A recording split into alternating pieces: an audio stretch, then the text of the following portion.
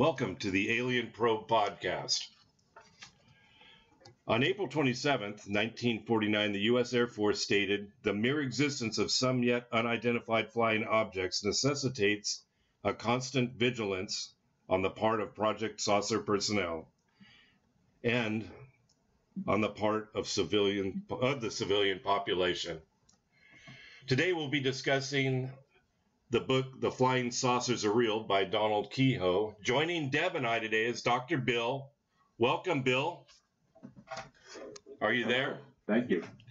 How are you? I'm here. Can you hear me? Yeah, I can hear you now. Good. How you doing? Awesome. Right. Thanks for joining us today. Tell me about Mr. Kehoes. What's his story? I know you've read a couple of books with him. Yeah, I've read two books. I've read two books by him. One that you just introduced, Flying Saucers Are Real, and the second book, Flying Saucers from Outer Space. Basically, what I could find out about Dr. Kehoes, or not Dr. Kehoes, but Donald Kehoes, he was an Annapolis grad that had to take a medical retirement in 1923 from an air crash, which apparently ruined one of his arms. And he was a Marine Corps, a Marine Airman, I guess. I don't know what they had at that point. And then he returned to active duty in World War II as a training officer in the Marine Air Corps. And he retired at the end of that time as a major. And apparently his job was a freelance writer. And he wrote for mostly, apparently, well, not mostly, but his UFO stuff appeared mostly in True magazine, which before I'd read his books, I hadn't really heard of. Yeah, I know there was a couple as we were growing up. There was True, and there was another one. Well, I don't know if it's Life. But Did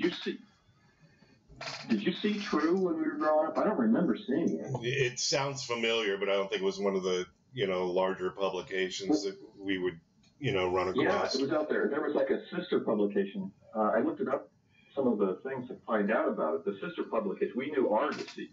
Remember Argosy? Yeah. Oh, yeah. Yeah. I've seen that. So True was sort of in that.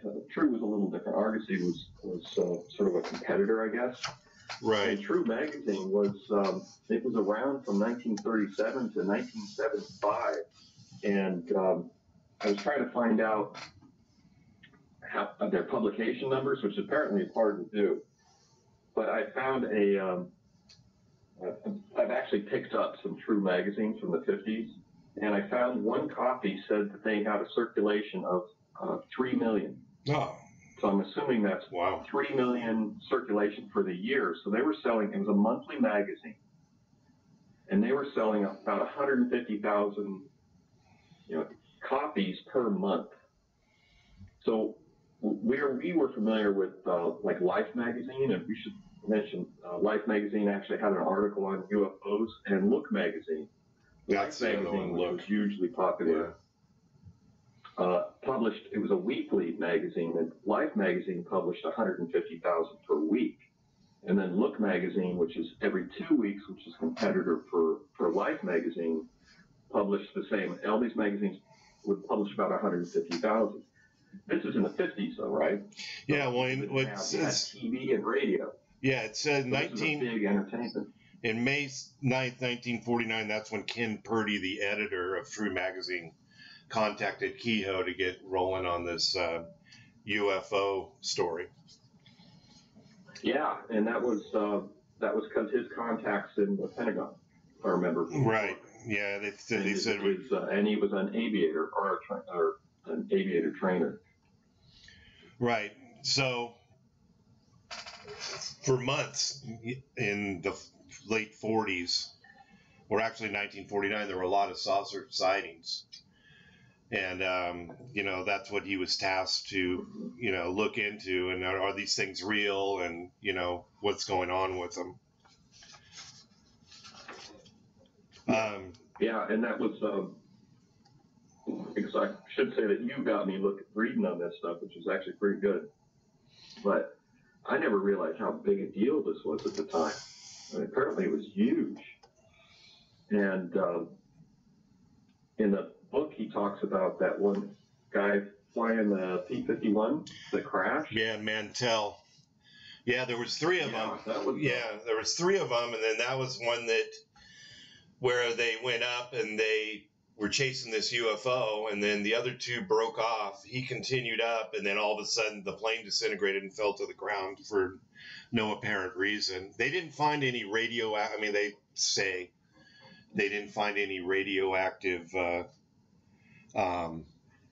indication on the ground, so they weren't sure if there really hasn't been any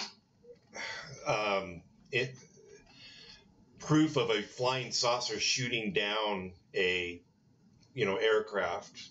There hasn't been any reports that I've seen. Usually they just chase them until they crash. They chase them until they can't catch them, basically, and then they fly off.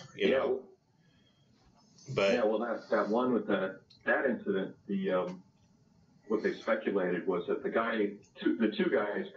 two other pilots peeled off when they reached a certain altitude. Yeah. Because they didn't have oxygen. Right. And this guy's like, I'm just going for another 10,000 feet. So he kept going, and they think that he just passed out because of the lack of oxygen. So, and then, the plane goes into a spin, and, then you can't, then you're really screwed. Well, because of because of the debris field, they said the thing had disintegrated before it hit the ground. And they're trying to figure out, okay, well, what caused that? But, it was kind of a crazy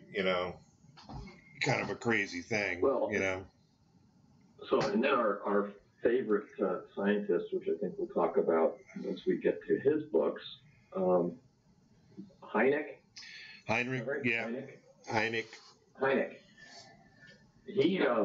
actually, I didn't know it from the book. You don't see that, but there was those articles in that site, the Project 1947 site. Right. They had a couple articles from what was it? What was it? Magazine. The Saturday Evening Post, and they actually mentioned Heinrich was one of the investigators of that crash, which Kehoe doesn't mention in his book. Well, Heinrich. Tell me about what's that? Tell me about Project Saucer. Let's get off that real quick. But now you sent me. I'm like, I know. Is Saucer really Project Blue Book? Because he indicates in the book that was kind of a name that you had sent me an article though that said that the saucer was real, and I never could find anything on it. Is it Blue Book?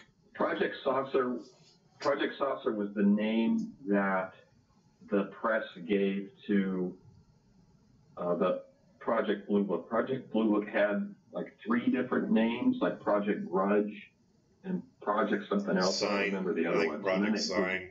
Then it became Project Blue Book. But the press, according to the article in the Washington Saturday Evening Post, the name of the investigation, the project name, was classified. So the reporters, like Kehoe, couldn't use the real name, which was, I can't remember what it was. It might have been Project Grudge. And they couldn't use that name because it was a classified designation. So they just called it Project Saucer. So that's where the confusion comes from. It's not an official name. It's a name that was given by the press because they couldn't use the official name. Okay. Yeah. I saw that yesterday when I was looking at some stuff.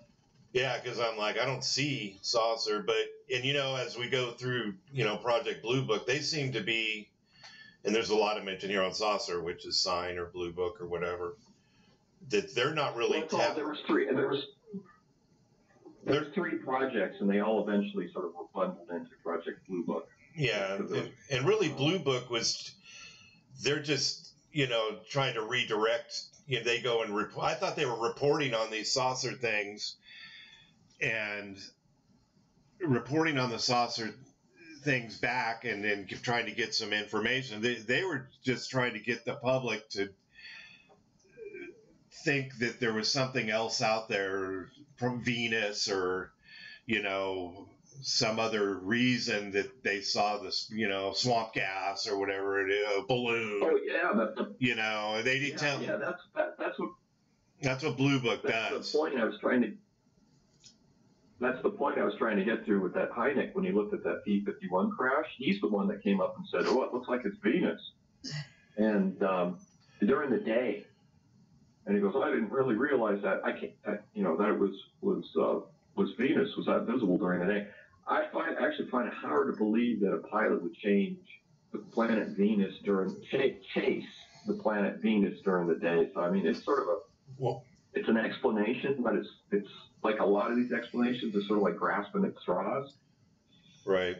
Well, they figured out that Venus couldn't have been a factor as they went through the investigation. I mean, they used that as a reason, but Hynek, that was his job to get the public to get steered away from the saucer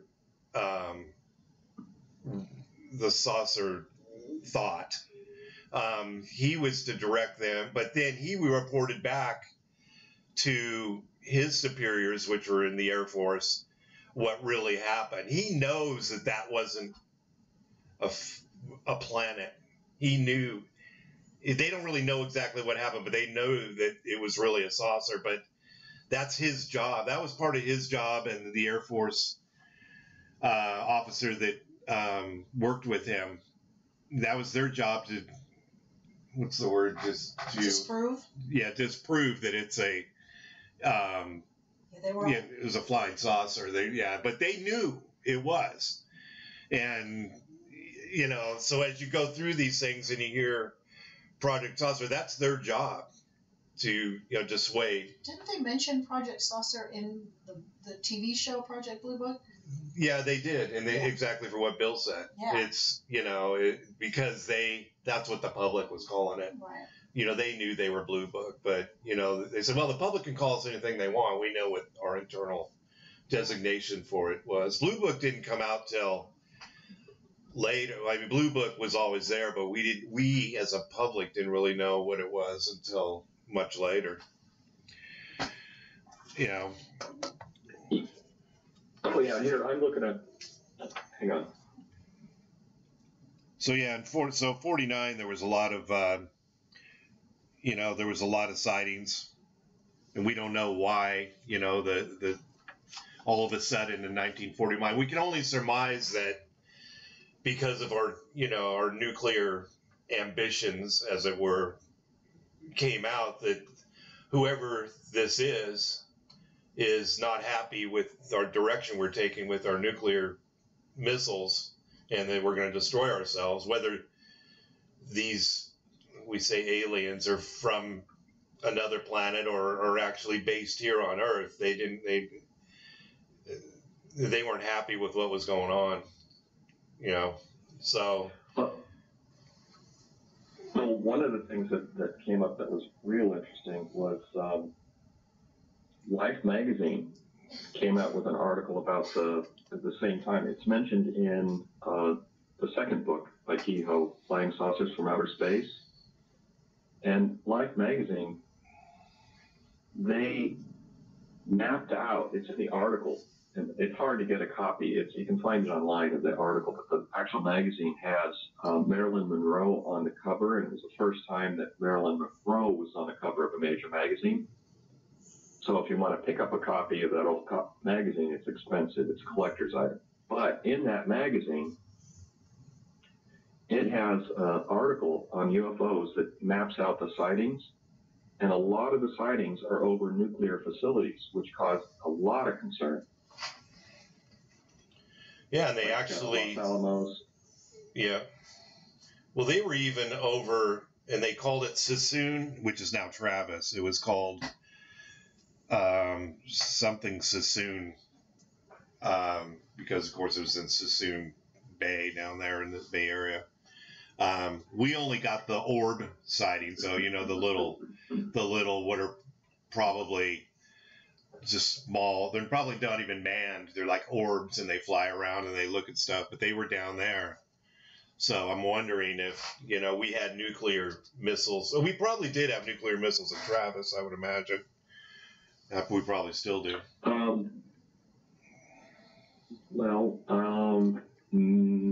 Yeah, there's actually, I'm trying to think. There's a nuclear storage facility. Not at Travis. Where was it? It's closer to Richmond.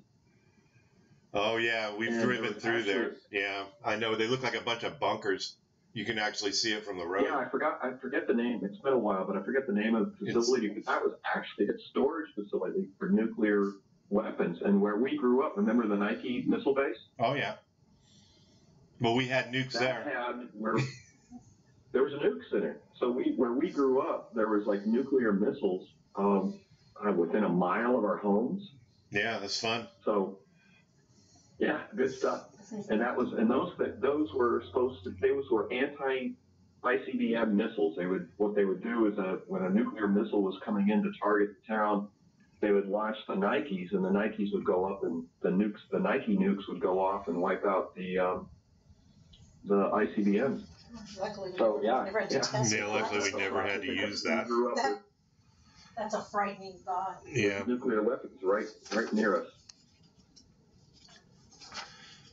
I was looking up the names of the project. So 1947, it was called Project Sign, and Project Sign was classified, which is why the press called it Project Saucer.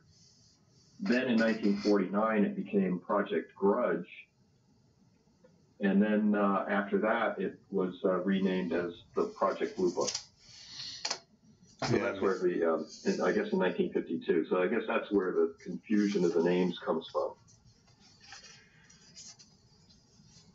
So so all across the U.S. we're having these sightings and things. So what do you think it was? Do you think it was Venus? Was it Venus? Was it Venus? Was it a balloon? Roswell was 47, right? Roswell was 47. We've done so many segments on Roswell. I think so. There's if you want to look it up, there's a guy who just got a document release from, who did he get it from? I'm looking it up. So the guy just got a document release from U.S. Defense Intelligence Agency about analysis of material from Roswell. So I'll send you the link. Was it balloon Kevlar? Or was it balsa wood? Or was it a dummy? Or was it? It's saying it's a metamaterial. It's like a really unusual material and stuff. Is that the one where they crinkle it up in your hand and it opens up and it's like because it isn't even creased anymore? Yeah. Oh, can they make clothes out of that? Yeah, no. Yeah, you'd never have to iron anything. Debbie says we need to make clothing out of that. Anything that doesn't wrinkle, please. Yeah, the non-wrinkle. Mm-hmm. Non-wrinkle clothing. Yeah, we need that. So yeah, now the Venus explanation for the P-51, the crash, that's just silly. I don't believe that. And there was, there's a lot of the stuff. The big thing in the 40s, 47 and stuff is they were doing a lot of this balloon research. So there was a lot of like weather balloons and cosmic ray detectors and all this other stuff because apparently they thought that we could use cosmic rays for powering things. Yeah. Because they're very energetic particles. So a lot of that, people were saying, or the Air Force was saying, the investigators were saying it's balloons and things like that. And some of them were.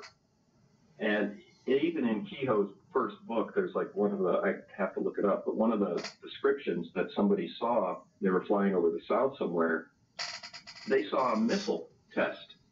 The description was just a missile test, and that was actually reported as a UFO. But that you take that with a grain of salt. And the thing that got me sort of looking at this and interested in it is that even Hynek, who came in as a complete skeptic, Professor Hynek came in as a complete skeptic on this thing after 30, 40 years, 20 years, sorry, after doing this for 20 years, he comes out and he says, well, there's 20% of the phenomena that don't fit into a plausible explanation. And he felt strongly that that phenomena should be investigated and studied, either as, potential as, UFOs in the classical sense, or as a type of phenomenon that we don't understand and we should be able to understand. Yeah, there's, this thing about, if a UFO is spewing flame and smoke, it's probably not a UFO. Yeah, it's something earthly. 1940s, You don't think they're fueled with fossil fuel? Well, they say that the other thing was it's ours. It's not from another planet. It's ours. And you familiar with the flying flapjack? That thing that looks like you know what it looks like. They were saying that every time I see one of these UFO things on History Channel, one of the blips in the beginning of it, they show the flying flapjack. Well, that fucking thing could hardly even leave the ground. That thing didn't do anything. The videos are great. It's like, why are we showing this? Like a foot of... why are we showing this? And the other thing is they had, and I saw one picture of this, and I don't know if you ran across it while you were looking around, is that they said, we can make these. And they had a guy, and it was so comical. The saucer was made, I don't know how it was powered, but it did levitate off the ground about 3 feet. And it had a guy, it was about 6 feet wide. It was a saucer. There was no canopy. It was a guy sitting in the middle of it. And they rolled this thing out for the press to show them, we can do this. It's just us. Oh, these are flying saucers right here. This is look at this is what you're seeing. It's this guy. It was so comical. All that was missing was the canopy, all clear canopy that looked like a fishbowl, and it looked like a Jetsons thing. Like the Simpsons alien? Yeah, it was, the Simpsons alien. Yeah, I don't know. I mean, I'm like typical. I like to believe in it. I don't remember growing up. I know my brother Kevin and I were huge into this. Did we ever have? We had discussions about many things. We weren't really. I was huge into it. Did you ever follow this at all when we were growing up? Yeah. I had, one of the things that I have, I still got them. I'm going to slide over and grab them. Yeah. There was this guy called Frank Edwards who used to do like a radio show, I guess. I didn't know this, but he published all these books, and it's like Strangest of All, and Stranger Than Science, and Strange World, and Strange People. And years ago, I picked up a book that I didn't even know that he wrote called Flying Saucers Serious Business by Frank Edwards. And I haven't read it. I pulled it out because I had it in my books. I even have the receipt for the store I bought it at. And he would write about flying saucers. So yeah. Oh, and I also I was into that. We probably talked about it. I don't remember. Well, I know we were into just something that was sort of cool. Yeah, I remember all the hunting and fishing and doing other, fun things. And I just don't remember when Kevin and I wanted to develop. Right, we were so into it. We wanted to it was big. I remember it was giant in the 70s. The flying. I don't know if you've read this. The flying saucer appearances have they've slowed down a lot. There isn't as much as it. Maybe we just don't look up enough, but they tapered off in the 80s. There just isn't as much out there as there was back when. Nobody's looking up anymore. We're all looking down at our phones. We're all looking at our phones, so we don't see it, I guess. Maybe. I don't know.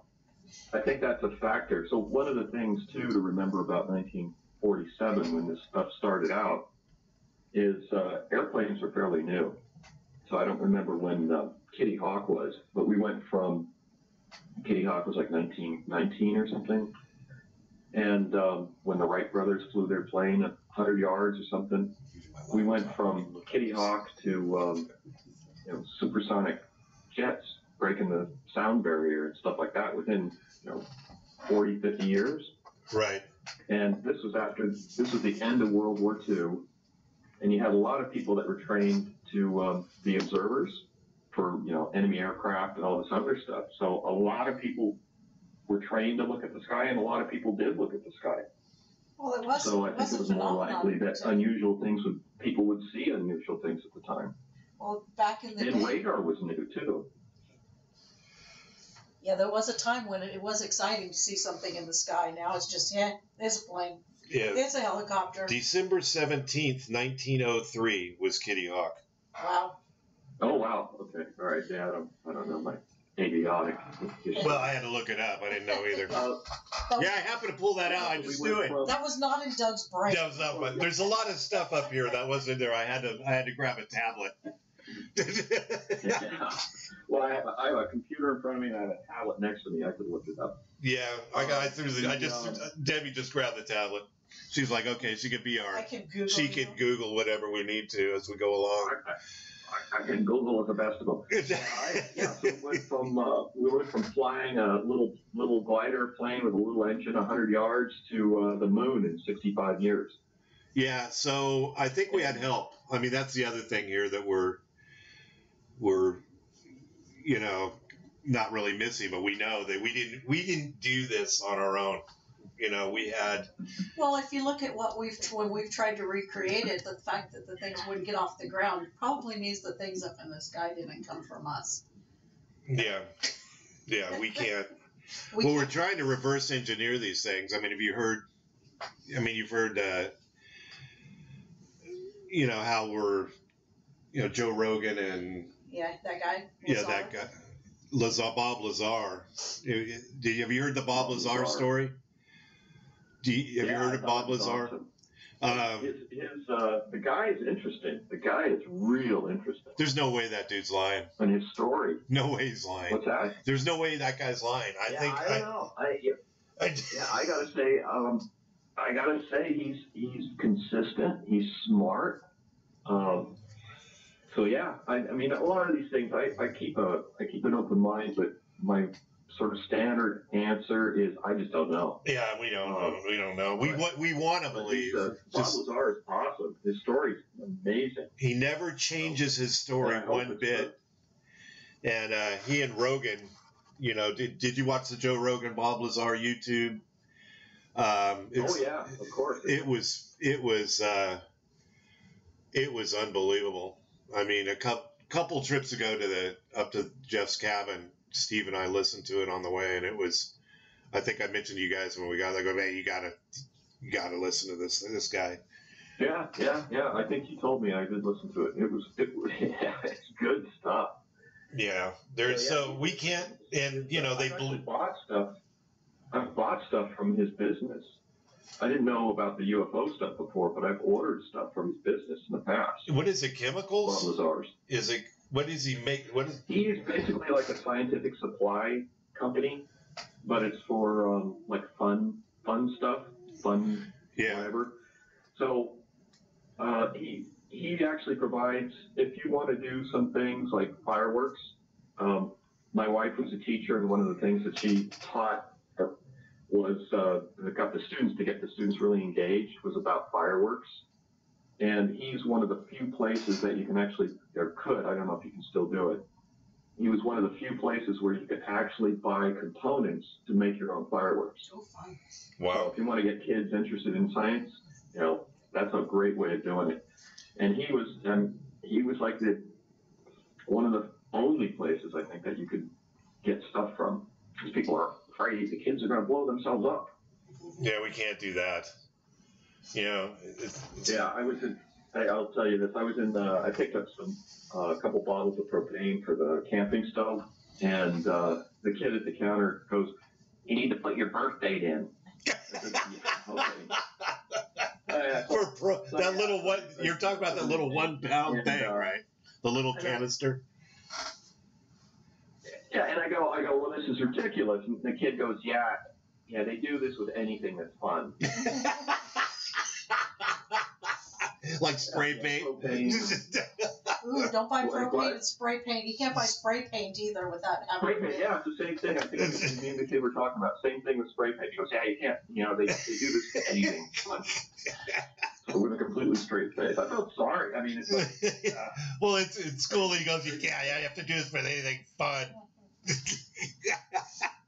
It's so true. Yeah.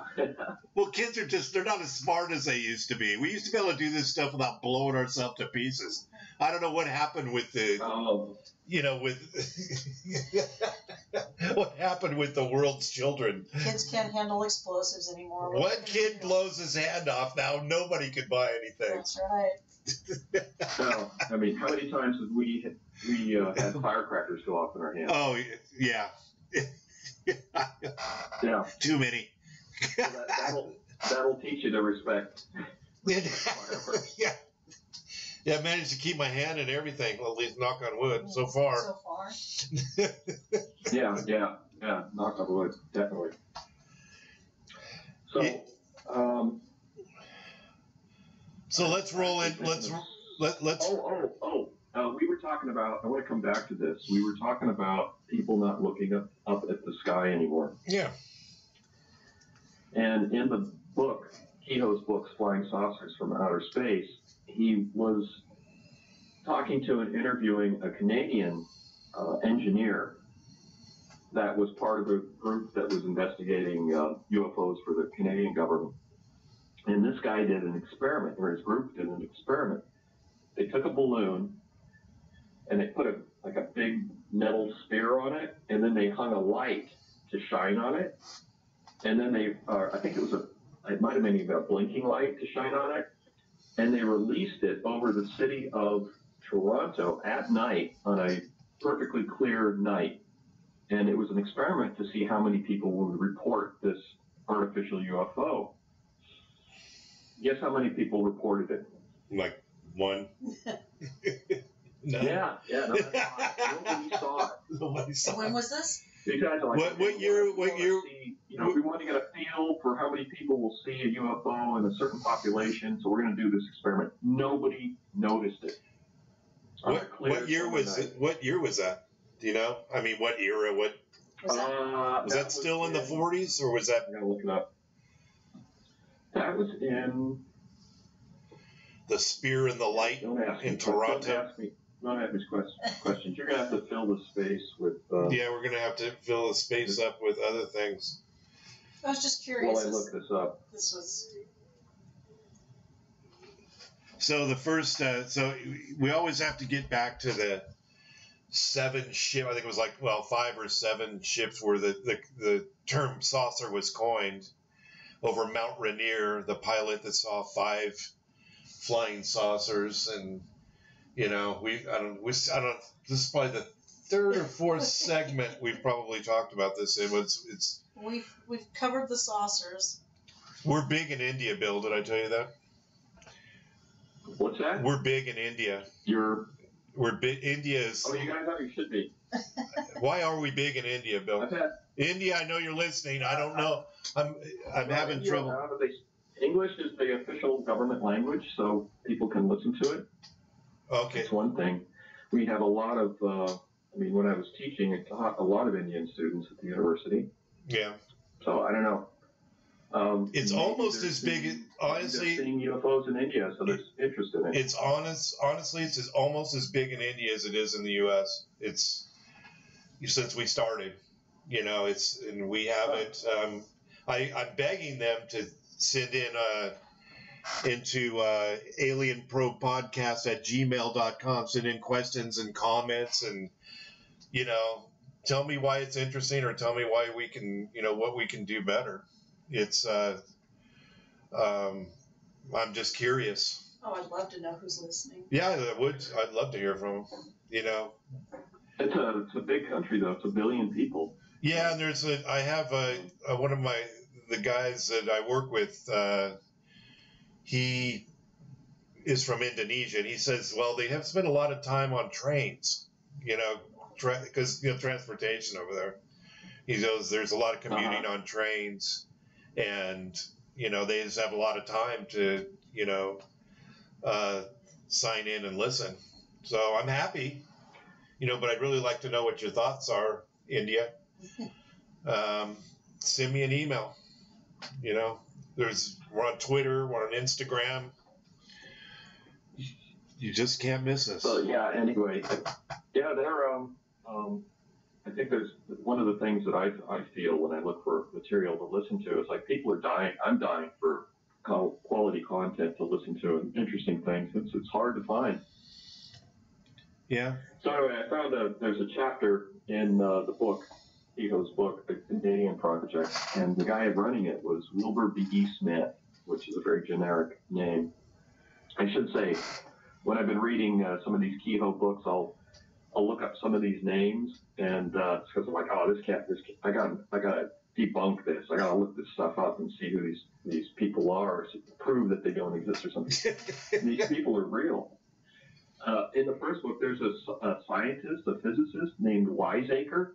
Yes. Did you see that? Yes, I saw Wiseacre. Yeah, like, oh, is he real? Did you look up?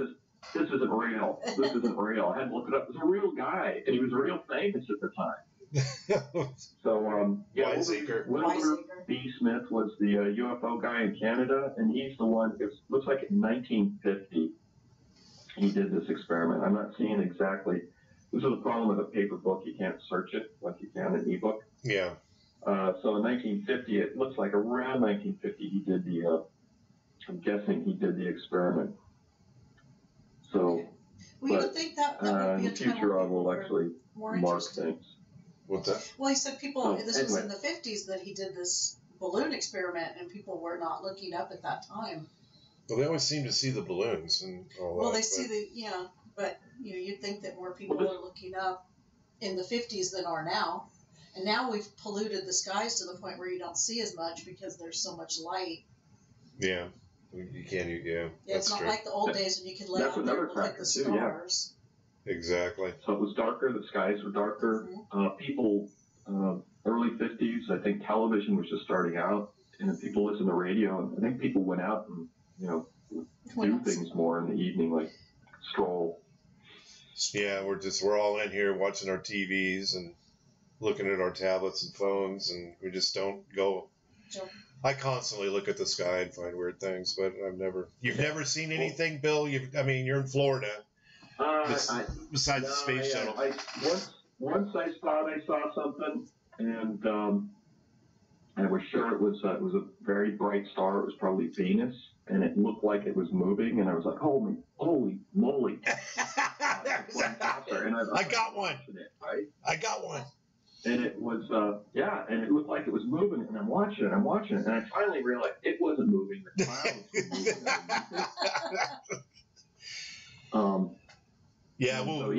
We've got that here. We have Venus. But it was exciting for a little bit, and. But did it look like a flying saucer? It was it was a bright light. It was directly overhead, and the clouds were, moving quickly. It was like the low fog. You know what it's like. Yeah. Where we grew up. And it was the low fog was moving, and it made it look like it was moving. So it was, I was in a parking lot. It was the evening. I was with a girl. So, yeah. Huh. Interesting. She started going, come here, take me away, or something like that. When we figured it out. Let's go. And then we're looking at it, and it was like, oh yeah, it's a star. So have you we were disappointed. Did you see Fire in the Sky, the Travis Walton UFO abduction story? We just watched it the other day. No. It's in the 70s. I'm not sure. Yeah, it takes place in the 70s. Takes place in the 70s. Came out in the 80s. He was allegedly taken by. We're going to do a segment on that coming up in the next couple of weeks. But he was taken away. They were cutting wood out in the forest, and then all of a sudden they saw this bright light, and they drove to see what it was. And then this guy jumps out of like you said, like the girl said that you were talking about. He ran toward the light, and then all of a sudden he gets zapped. The UFO, there was a UFO. All 5 of these guys, or 6, see this thing. It was a group of guys. Yeah, there were a group of guys in this pickup because they were they'd done cutting wood. It was it was in early evening, like 5 or whatever, 6, I should say. And so this one guy, Travis, decides he wants to run toward the light. They hadn't even started drinking yet, I don't think. But and then all of a sudden he gets hit by this like lightning bolt looking thing, and they get scared and they said, "Oh, I'm out," and they drive off. Well, after a little while, there's a couple different stories because again, Rogan, he's like my favorite podcast, next to my own, of course. They said they stop and the driver says, "Look, I got to go back for him, and anybody wants to come with me." And they said, I think in the movie they dumped him off. Yeah. But he said that didn't happen, that they all went back and they tried to find him. So there's a little difference, only because Hollywood, probably.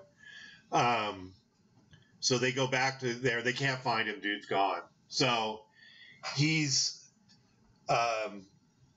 away for 5 days, and then all of a sudden shows back up at a gas station in the somewhere in the vicinity of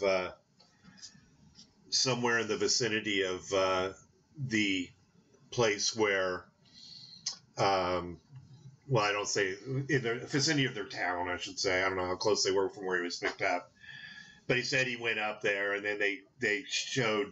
I mean, obviously the movie, but there was differences in the movie, and I saw the movie, and I'm like, holy shit, this really happened to this guy. And then I heard the Rogan interview, and I wasn't as convinced after it's Travis Walton. If you ever get a minute, sign in Joe Rogan and Travis Walton interview and listen to after his interview. I didn't believe it.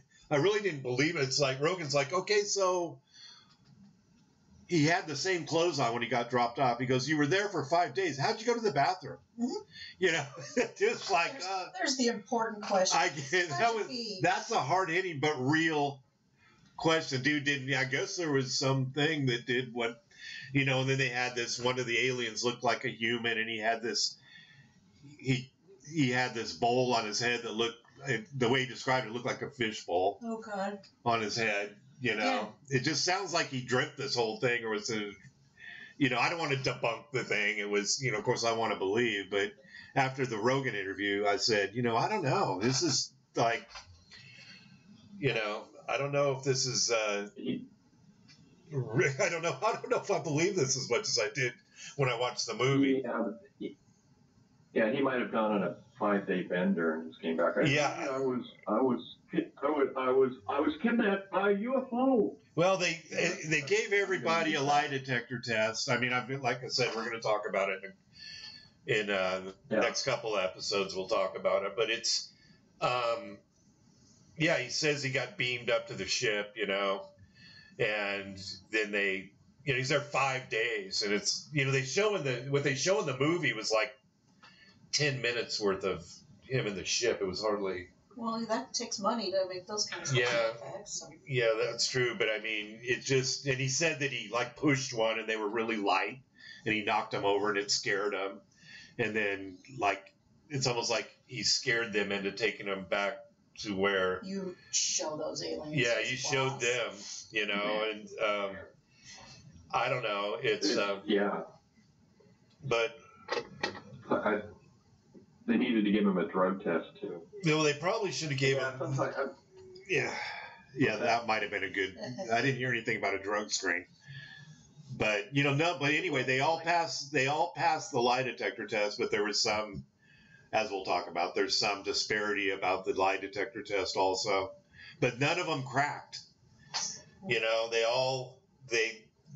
of them, because usually you get 5 people and somebody's going to say, yeah, that was bullshit, somebody's going to pay because somebody's going to pay one of them to tell that this thing is, we made it up, and why, I don't know if there was another abduction, or there was a movie about some abduction or something that had come out just prior to his abduction. That's another thing that came out. Oh. And so they're thinking that he may have, like, oh, look at that. And then I'm going to, they'll believe me. And I'd be curious as to, he probably went to Motel 6 and with her fake name. I don't know. I mean, it was a 5-day bender. Maybe, could have happened. Yeah, hey, people do that. Yeah, I don't know. It's like you got to compare that to that guy to Bob Lazar. Yeah. It's like you said you're watching this guy and you're going, I don't know if I believe the story. But you watch Bob Lazar, and when you look at him telling his story, you're going, I want to believe his story, and it's just really compelling. So, so sometimes your gut instinct on judging people is a good way to go. So the second Kehoe book, what does he explore? What does he explore in that book? So in the second book, so if we go back to the first book, the first book is it a different time frame? Him. Well, the first book is 52 or something. And then the second it's 49. First book's 49. It's almost like it's only 49. Oh, really? It's only you got 49. Okay. So yeah, 40. Yeah. What's that? It was only 49. It was just him doing that one true. And really, have you ever seen the Project Blue Book, the series? I've watched a few episodes. Actually, they have. Yeah. Good. It's really not bad. I mean, I forced Debbie to watch it, and so on one of the episodes, Hynek is actually being interrogated by the Men in Black. Now they're different than Project Blue Book.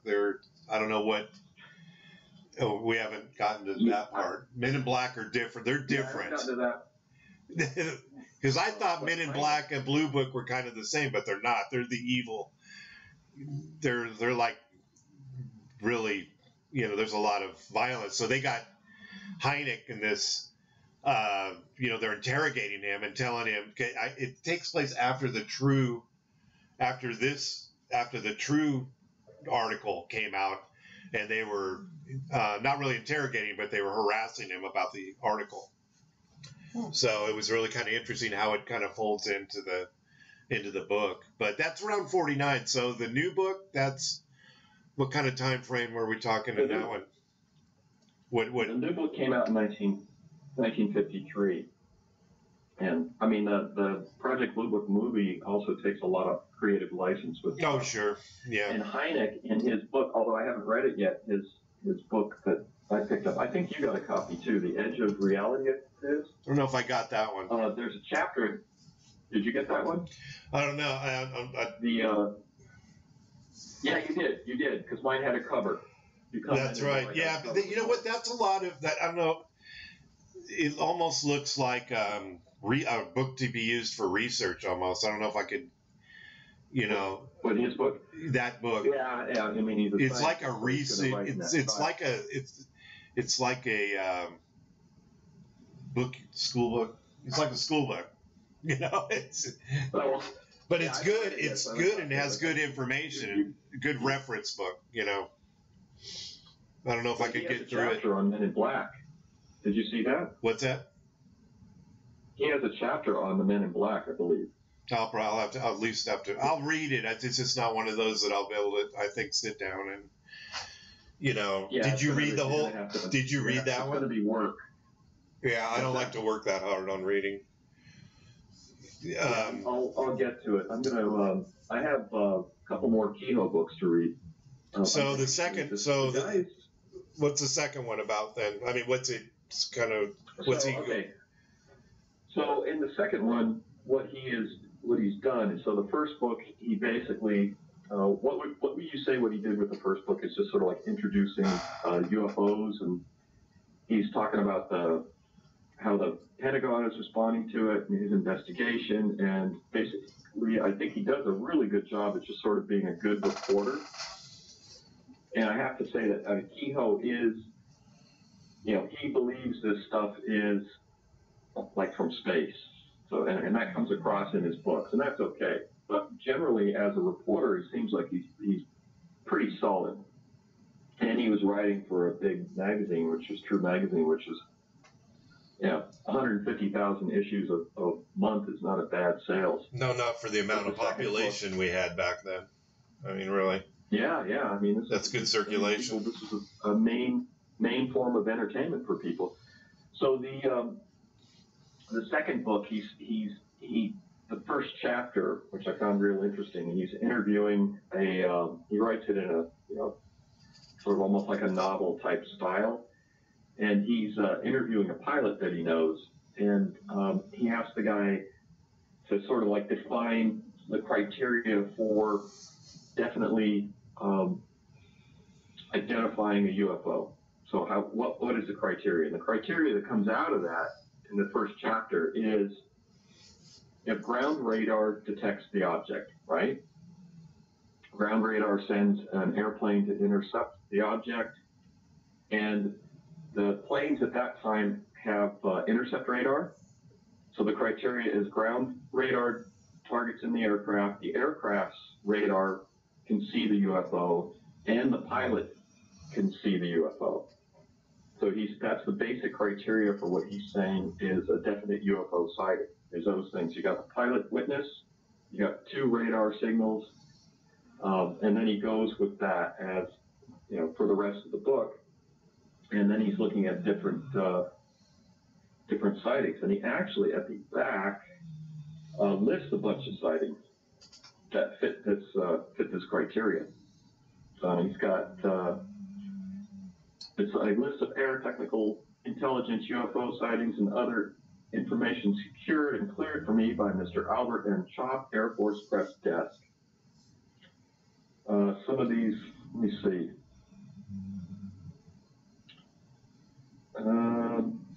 Are they saying that is it a legit sighting if we pick it up on radar? Can we catch those on radar? So what he's saying is that he would count he's a little loose in the book, but generally he's saying a solid UFO sighting is radar, an aircraft, a fighter aircraft sent to intercept as a visual, the pilot can see the UFO, and the aircraft radar can see the UFO. He says that's sort of what he considers the basic solid UFO identification. So let's see.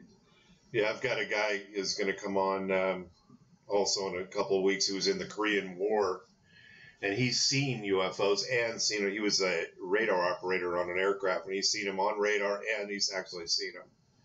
So he's a real UFO buff. What's that? He's a real what? Yeah, he's a real UFO buff now. I mean, he wasn't before, but he says now he wants. He wants to go on the ship. He says, "I'll go."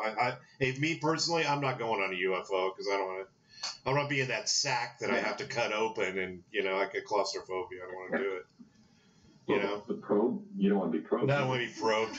So here's So here's what I was talking about. He said here's one of the sightings that he has listed in his book. He goes, an aircraft and warning station in Michigan, July 29, 1952, reported an extremely important case. Ground control intercept radar tracked UFO by radar, target speed 550 knots, chased by F-94s. One got a radar lock on, bright flashing light seen at the same time, same position.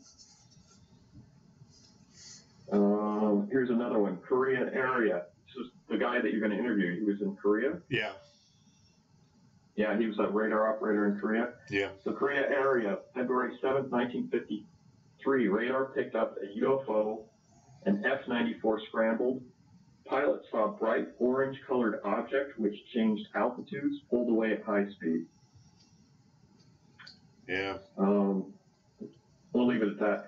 What's also interesting in this book, it has an appendix, and I don't know if you've seen this, but the Air Force actually had a 1, 2, 3, 4, 5, 6, 7, 8, 9 page form that you would fill out if you saw a UFO. 9 pages?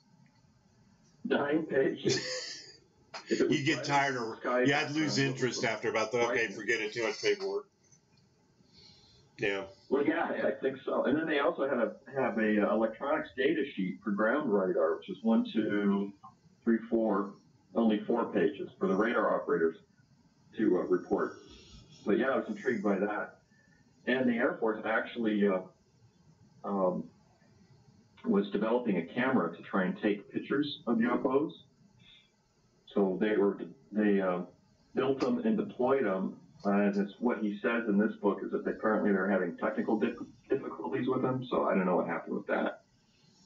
So these were cameras that they would put at radar stations and aircraft control towers and places like that, which was a light, I think, which can, give you the position of an object tied in with the camera, which had a grid in it so you could do some sort of speed recording or something like that.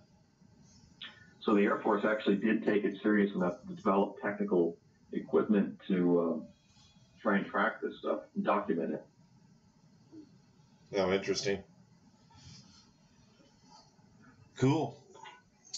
All right. Well, we're going to go ahead. Yeah. We've got almost our hour in. We're gonna wrap it up. We will definitely do this again in the future. You have to come visit us again. Yeah, you're gonna have to come out here. We got a new dog.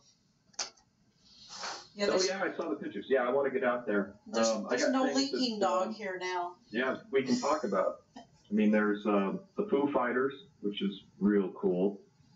And I'll tell you about. I'll send you something about that. Cool. Well, thanks. Thanks for joining us. I want to get into Hynek more and see what his books have to say. Cool. All right, sir. Thank you for joining us. All right. Thanks for listening to the latest episode of the Alien Probe Podcast. We welcome comments, questions, or requests to alienprobepodcast@gmail.com. Visit us on Facebook at The Alien Probe Podcast, our website at alienprobe.net, Twitter and Instagram at Alien Probe Pod. Find us on Spotify, Apple, and Google Podcasts. Thanks to our senior producer, Robert Anthony. See you next time.